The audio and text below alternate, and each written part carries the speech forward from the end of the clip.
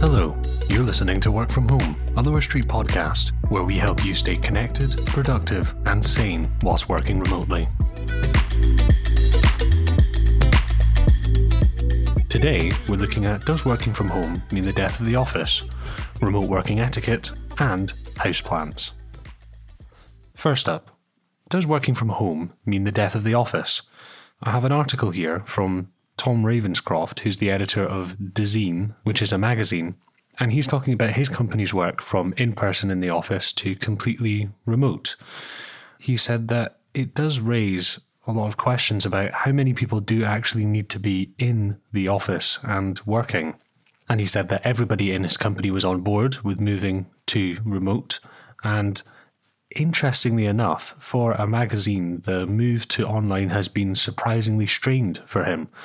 And one of the main things he cites is the lack of in-person conversations and how much more time you need to spend on Slack or any other text messaging app to get the same point across.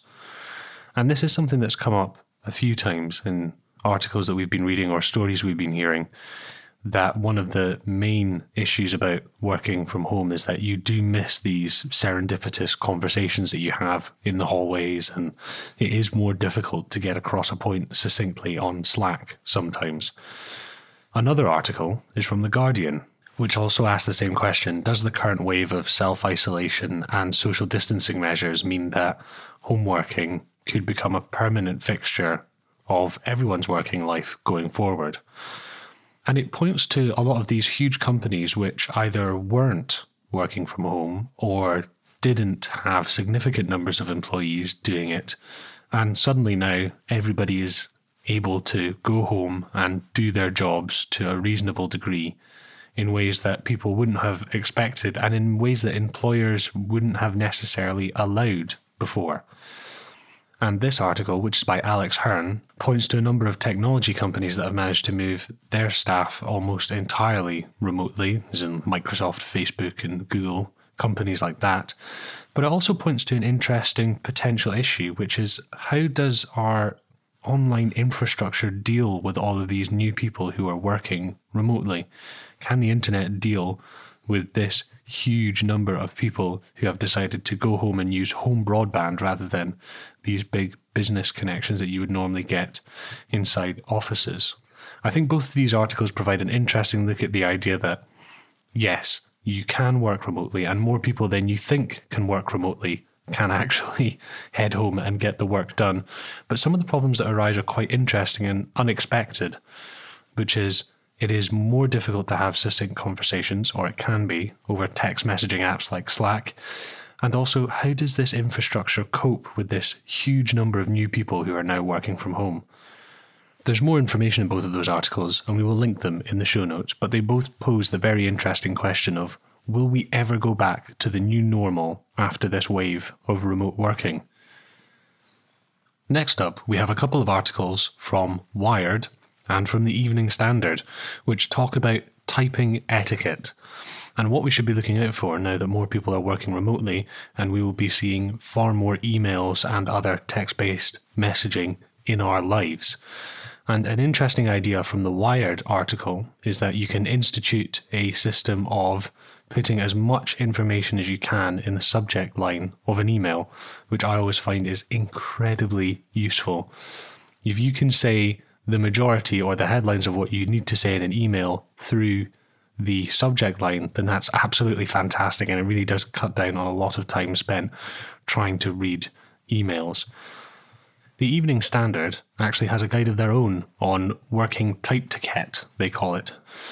And one of the points they raise is don't be short. No one-word sentences with hard full stops after them, because it screams dissatisfaction or grumpiness, and that might not always be your intention.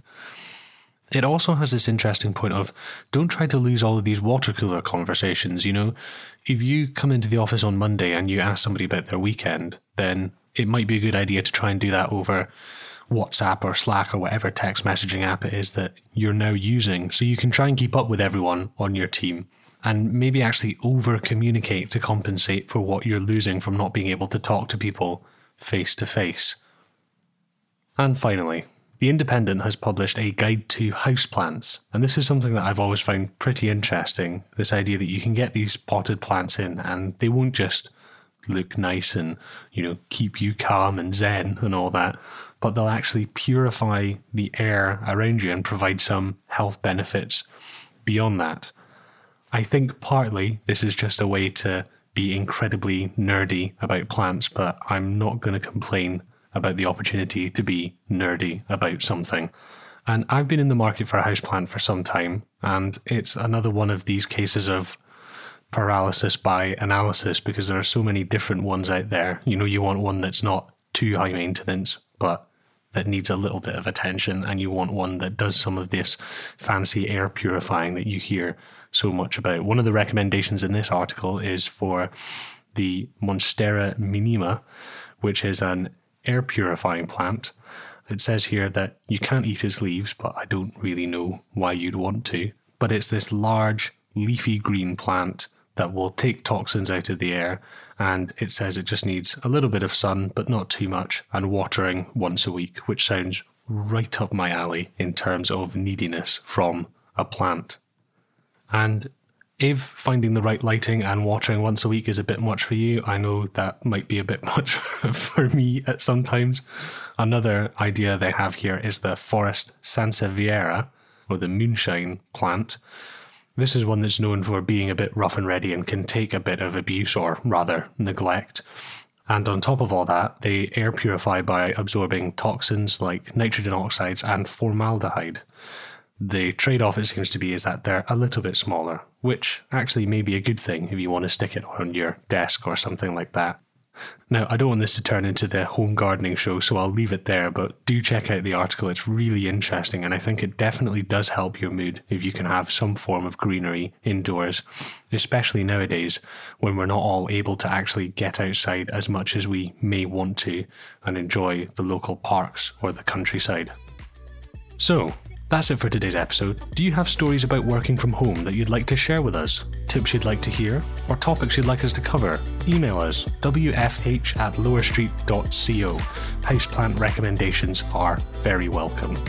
And remember to subscribe for new content every weekday.